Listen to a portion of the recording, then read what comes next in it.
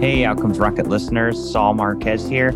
I get what a phenomenal asset a podcast could be for your business, and also how frustrating it is to navigate editing and production, monetization, and achieving the ROI you're looking for. Technical busy work shouldn't stop you from getting your genius into the world, though. You should be able to build your brand easily with a professional podcast that gets attention. A patched up podcast could ruin your business. Let us do the technical busy work behind the scenes while you share your genius on the mic and take the industry stage. Visit smoothpodcasting.com to learn more. That's smoothpodcasting.com to learn more. Welcome back to the podcast. Saul Marquez is here, and today I have the privilege of hosting Carlos Montero Luque. He's an IT executive with years of experience in enterprise software, a graduate of the MIT, and educated at the Harvard Business School. He runs Hugintech, a company dedicated to ensuring families can support their elderly loved ones with their health and independence. Previously, Carlos was executive vice president at Intralinks and ran an engineering and product organizations at a number of successful startups and public companies. Carlos, I'm so privileged to have you here today, and I'm excited to hear what you and your team are doing to help us support our loved ones with their healthcare and their independence. Saul, it's a pleasure to be here. Thank you very much. Yep. I look forward to that. Yeah, yes. It's going to be fun. So before we dive into Hugintech, also the origins of the name and everything that you guys do, we had a fun conversation before this, everyone, and Carlos will be able to share some of that with you all. What got you into healthcare, and what inspires you to stay in it? Yes, so healthcare is obviously very important, not only to our economy but to us personally. I think it's a basic human right. But I also believe that societies need to allocate resources wisely so that they can ensure the best possible healthcare for their people, maximizing the outcomes at costs that do not make the system unsustainable. Whether the system is private, it's public, that's always the same. So I think that there's a role for technology in this. That's not news to anyone. But in collaboration with health professionals, patients, and their families. And this is the area where I think we are adding particular value. And, of course, public institutions and private companies. The idea is, of course, improving outcomes and maintaining costs sustainable. So I got into healthcare, and I got into this space specifically because I saw this with my family. I saw it with many people that are trying to figure out how to ensure that their older adults in their family are healthy, that they stay independent for a long time, because that has a lot of benefits, both in terms of health and well-being, and of course economic for them and for the system. So this is what made me passionate about this. This is why we started the business, and this is why we are driving this as hard as we can. No, that's so great. And, you mentioned technology is critical to get us there. And, these times that we're in, it's certain that, technology is helping us get through the challenges that we have, whether it be in the workplace directly or powering virtual visits. It's certainly, or managing medications, right? It's certainly important. And sustainability, man, you mentioned that, and it's something that we have to be so sensitive about. So talk to us a little bit about Hugintech and how the business you're building is adding value to the consumer and the healthcare ecosystem. Yes. So I'll talk a little bit about the name of the company. It's a cool background, right? I love it. And I'd love for you to share it. Yes. So it's Hugintech from Hugin, which is one of the two ravens that brought news to God Odin in Viking mythology. And the idea was that, we're looking for ways in which remote news or remote members of a family unit can actually be involved with their loved ones, regardless of the distance, the time zones, how busy their lives are, etc.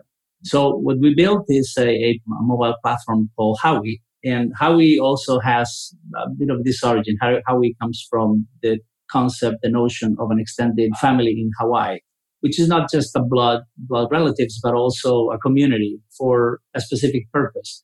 And that involves caring for each other. And in this case, the purpose is, as I mentioned, the health and independence of older adults who are living alone or as couples, but they have this unit of this community that would like to be a better part of their lives. So in my case, for example, my parents lived in Spain. I was in Boston for many years. So 3,000 miles away, my sister lived in Brussels, now lives in Quito. So again, far away. My brother was the one who is also a medical doctor. He was the one who actually took care of their health and supported them more. Even though we are a very loving family, we're very close together, etc. So as we saw it, we don't think that there's a real solution that helps families integrate and collaborate in an effective way to provide this care and to be part of this chain of care that involves also healthcare system and other social services, etc.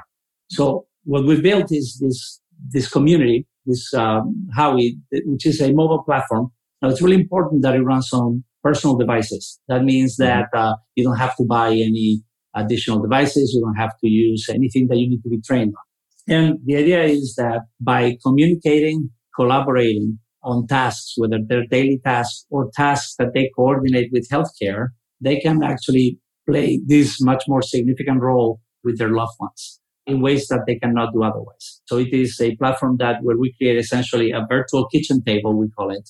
It's a virtual meeting place where the family, regardless of where they are, they meet there, they talk to each other, they think about it like a dinner almost, right? But where they can also do things like plan daily tasks that they either can do themselves or they can coordinate with third parties. And then they can also, in coordination with healthcare, they can take some of the load of gathering clinical data or running some health tests and bring them to the home, discharging, for example, some of the costs of primary care and providing greater continuity of care because these are data that you can take on a daily basis or on a regular basis as opposed to the next time you go to see the doctor. And then the family can also respond to emergency issues. So, for example, when there's an emergency, everybody in the family knows about it, and then they can work collaboratively to actually work to support the older adult and make sure that they're healthy, make sure that nothing bad happens to them. So this is a private network for the older adult and their family. So it's not a social network from that point of view. It's completely private to them.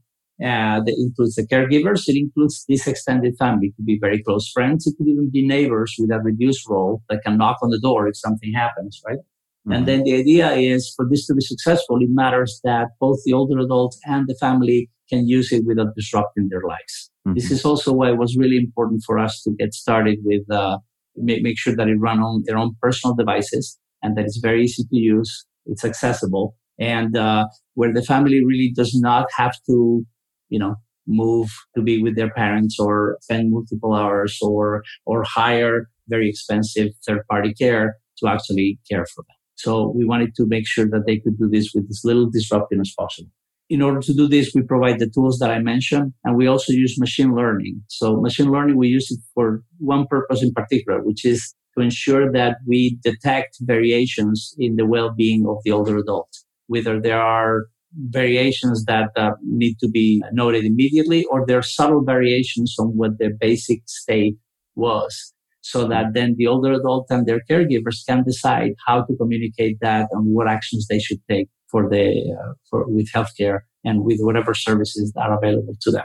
Carlos, quick question on that. Sure. So with the variations, that's really interesting, right? And, there's a lot around voice biomarkers or, changes in responses or lag in normal responses. Like, what data are you guys pulling? What are you looking for? And what types of things are you finding or have you found? So we're starting essentially with, as I mentioned, my brother is a medical doctor, a primary care. He has a lot of patients that are in this age range, right? And he looks at the things that he thinks that are either basic data that he wants to get on a regular basis, he would love to have, or data that is specific to conditions, right? So whether they're cardiovascular care or cognition, etc. So we're starting with either questionnaires that can be answered by the caregivers or the older adult, and data that gets collected on a regular basis and marks, things very simple like temperature, which is now more important than ever, blood pressure, heart rate, breathing rate, etc. On top of this, we're looking at doing sentimental analysis of the communications between the different parties in the network as they talk to each other and look for either cognitive variations or emotional changes, right? Things that may be worthy of noting. On top of that, as you mentioned, there is an opportunity to look at voice, which would give us information about the state of a person, whether it's, again, emotional state or cognition. And we're looking at other mechanisms. But we're starting with basic questionnaires and data that gets collected on a regular basis. And then we're also changing how they get collected and when and how based on the conditions underlying the older adult, as well as contextual data that has to deal with, did they just get out of the hospital? Are they having symptoms, etc.? Very cool. No, thank you for highlighting that. There's definitely a huge need, especially now with, social distancing and everything that we have going on. So when you think about Huggin Tech and the platform that you guys are building, what would you say is that value that it brings to people? Yes. So as I mentioned, the hole that we found in the solutions was the role of the families in the care of older adults. We saw the role of the families as passive, maybe one person, maybe more active, main caregiver, etc., or using legacy solutions. I mean, falling and I can't get up, it's interesting, but it was interesting 20 years ago. Right? There are things that you can do now that are significantly better than that. And complementary, but also extend that value. So what we do is, what our aha moment was to say, if you look at the value that families bring to maintaining this healthcare, to therapeutic compliance, like medication compliance, for example, if you look at the well-being, etc., the value to the older adult is enormous. There have been longitudinal studies over the years that say that when the family is involved, they have families a positive force, then older adults stay healthier. They live independently longer. That independent life is also a reflection of their overall health. And when they lose it, there is a higher risk of isolation, a higher risk of deterioration of their health. So this is an enormous value proposition. For main caregivers, also, what we have seen is that, first of all, it's informal caregivers, so family members, right? It's a population that is larger than it seems. And it also, looking at their demographics, especially as you compare them to their cohort in terms of age, etc., they are out of the job market more. They have more financial difficulties. They have more depression questions about them, anxiety, and they feel also that they're not valued as much as others. So suddenly, if you actually can tie that up and provide this value to them as they find a family, an extended community that actually is supportive of them, and also that provides this care for the older adult, we think that this opportunity is very significant. Finally, for healthcare, as I mentioned, the ability to actually collect more data at the home and the ability to even bring to the home some of the data collection that would be done in a clinic, you can actually avoid what's called visits of uncertainty. Something's happening to me. I don't know what it is. Can you tell me, etc. So something that you can actually do more remotely, or you can collect data that then you can pass along to healthcare, and healthcare can say, yeah, you need to worry about this or come to this, etc. And you can prevent decompensations that then result in ER visits or in hospitalizations that are avoidable, right? Not all of them are. So we believe also there's a significant value for the healthcare system in cost management and in better outcomes by maintaining the healthy state of the older adult for a longer period of time. I think that's great, Carlos. And, as we all look to care for our loved ones in these trying times, it's important that we consider the different options available and how well are they integrating to the full picture. I've fallen and I can't get up. It's not enough. Right. And the reality, Carlos, you're right. We're passive. And maybe the one or two in the family that are a little more active, but then the resentment that happens when that happens as well is very real. So how can we spread the love and also do it in a tech-enabled way that uses data and keeps empathy at the center? If you think about any story in particular, Carlos, that stands out. So it turns out that we have a lot of requests from family, friends. One of the things that's been not surprising, but it's been enlightening to me and also driving me to do this is the fact that what we're describing here is actually something that is very common. A lot of people can relate either personally today or in the past, parents, grandparents, some older adults in the family, or they know of someone, a neighbor, etc. When you actually have chronic conditions that are slowly evolving, right, like cognitive conditions, cardiovascular, etc. This is something where the care evolves as it goes along. So something that is maybe a little easier now becomes more complicated, etc. And we're talking now a population also that, after 65, on the average, they live 20 years. 10 of those years on the average can be fully independent. And this demographically, of course, this is moving forward, right? Living longer, more independence, etc. So it's a long period of time with evolving conditions. So as you go along, people who have, the mother of one of my wife's friends, her mother has early stage Alzheimer. So, it's something where she's caring for her, but, that evolves. There's more worry. You have to be aware of how things are changing, etc. So as that change is evolving, the fact that you have multiple family members involved actually can make a big difference. The fact that you can share, that you can collaborate, and when you can do it personally or when you can do it via, a third party that you put together, that you hire, for example, to do certain tasks. So, but it's something where this whole family unit can actually have this role. And there are tools that do portions of this, right? There's WhatsApp, you can talk to each other. There's calendar solutions, etc.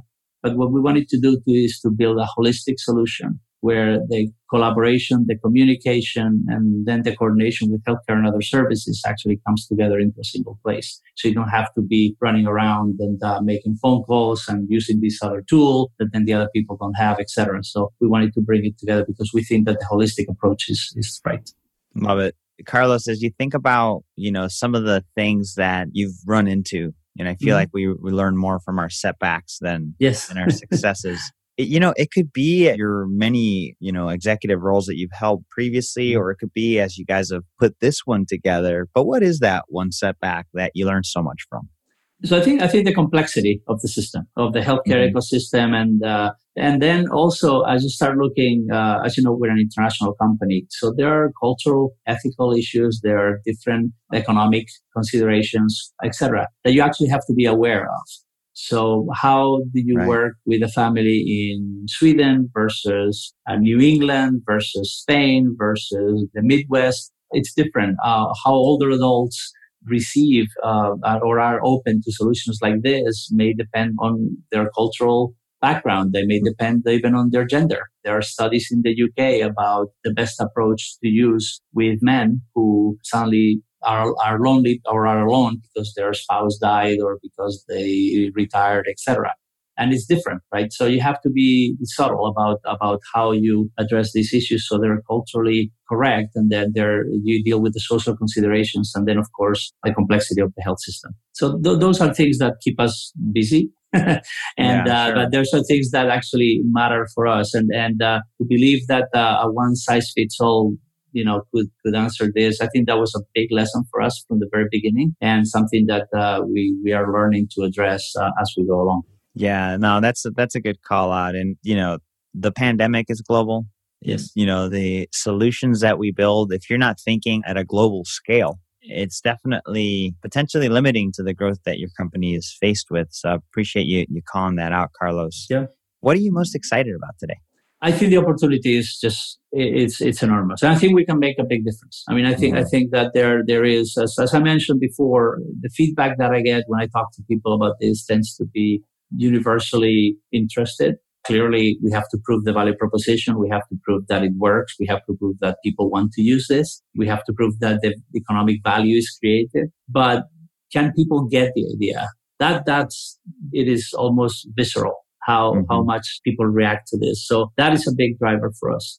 Then you mentioned the pandemic, and you're right. It has a lot of different impacts. One of them is economic, of course, making sure that, we work throughout, and we've been able to do telework. We're fortunate given the business we're in, etc. But also what impact it's having on adult residences and on older adult residences, what impact it's having on that population in particular, what impact it's having on healthcare processes. So one of the things I'm seeing is that digitalization, which was happening in telemedicine, it's been accelerated.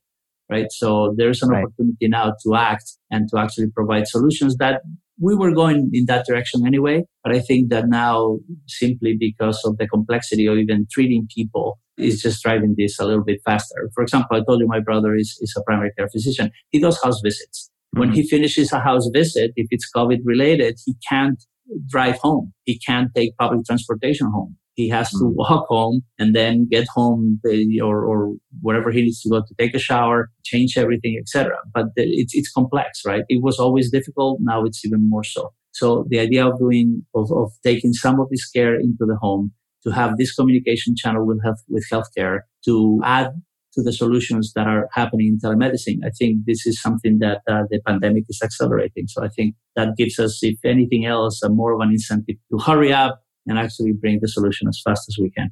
Well said, Carlos. And it's certainly challenging. And, you know, your brother's doing great work. And so are all the other health providers out there. So big thanks for, if you're listening, you know, thank you for what you do. It's a challenging time. And so, Carlos, you and your team will be putting together, I think, something pretty amazing for us. So keep at it. Before we conclude, leave us with a closing thought and then the best place where people would get in touch with you for further discussions. Sure. So again, let me finish with the pandemic also. I mean, apart from this role on, accelerating digitalization, I think it's a reminder that healthcare is best approached as a common good by individuals and families, as well as communities and public entities, private companies as a whole. I think it's too complex and too intertwined to treat it as like an optional benefit that is easily given up. And I think that the role of technology, together with all these stakeholders, including the families, which I think is where our focus is, this plays a key role not only in producing better outcomes, but ensuring that we actually have the means to do it in a sustainable manner, which of course is important regardless of, how the system works. And I can be reached at CML, or Carlos Montero Luque, CML at huggingtech.com. Thank you very much, Saul. Yeah, no, thanks, Carlos. Appreciate what you guys are up to. And folks, to learn more, huggintech.com. It's HUGINNTECH.com. Carlos, thanks so much. So, my pleasure. Thank you so much. Take care. Hey everyone, Saul Marquez here. Have you launched your podcast already and discovered what a pain it could be to keep up with editing, production, show notes, transcripts, and operations? What if you could turn over the keys to your podcast busy work while you do the fun stuff like expanding your network and taking the industry stage? Let us edit your first episode for free so you can experience the freedom. Visit smoothpodcasting.com to learn more. That's smoothpodcasting.com to learn more.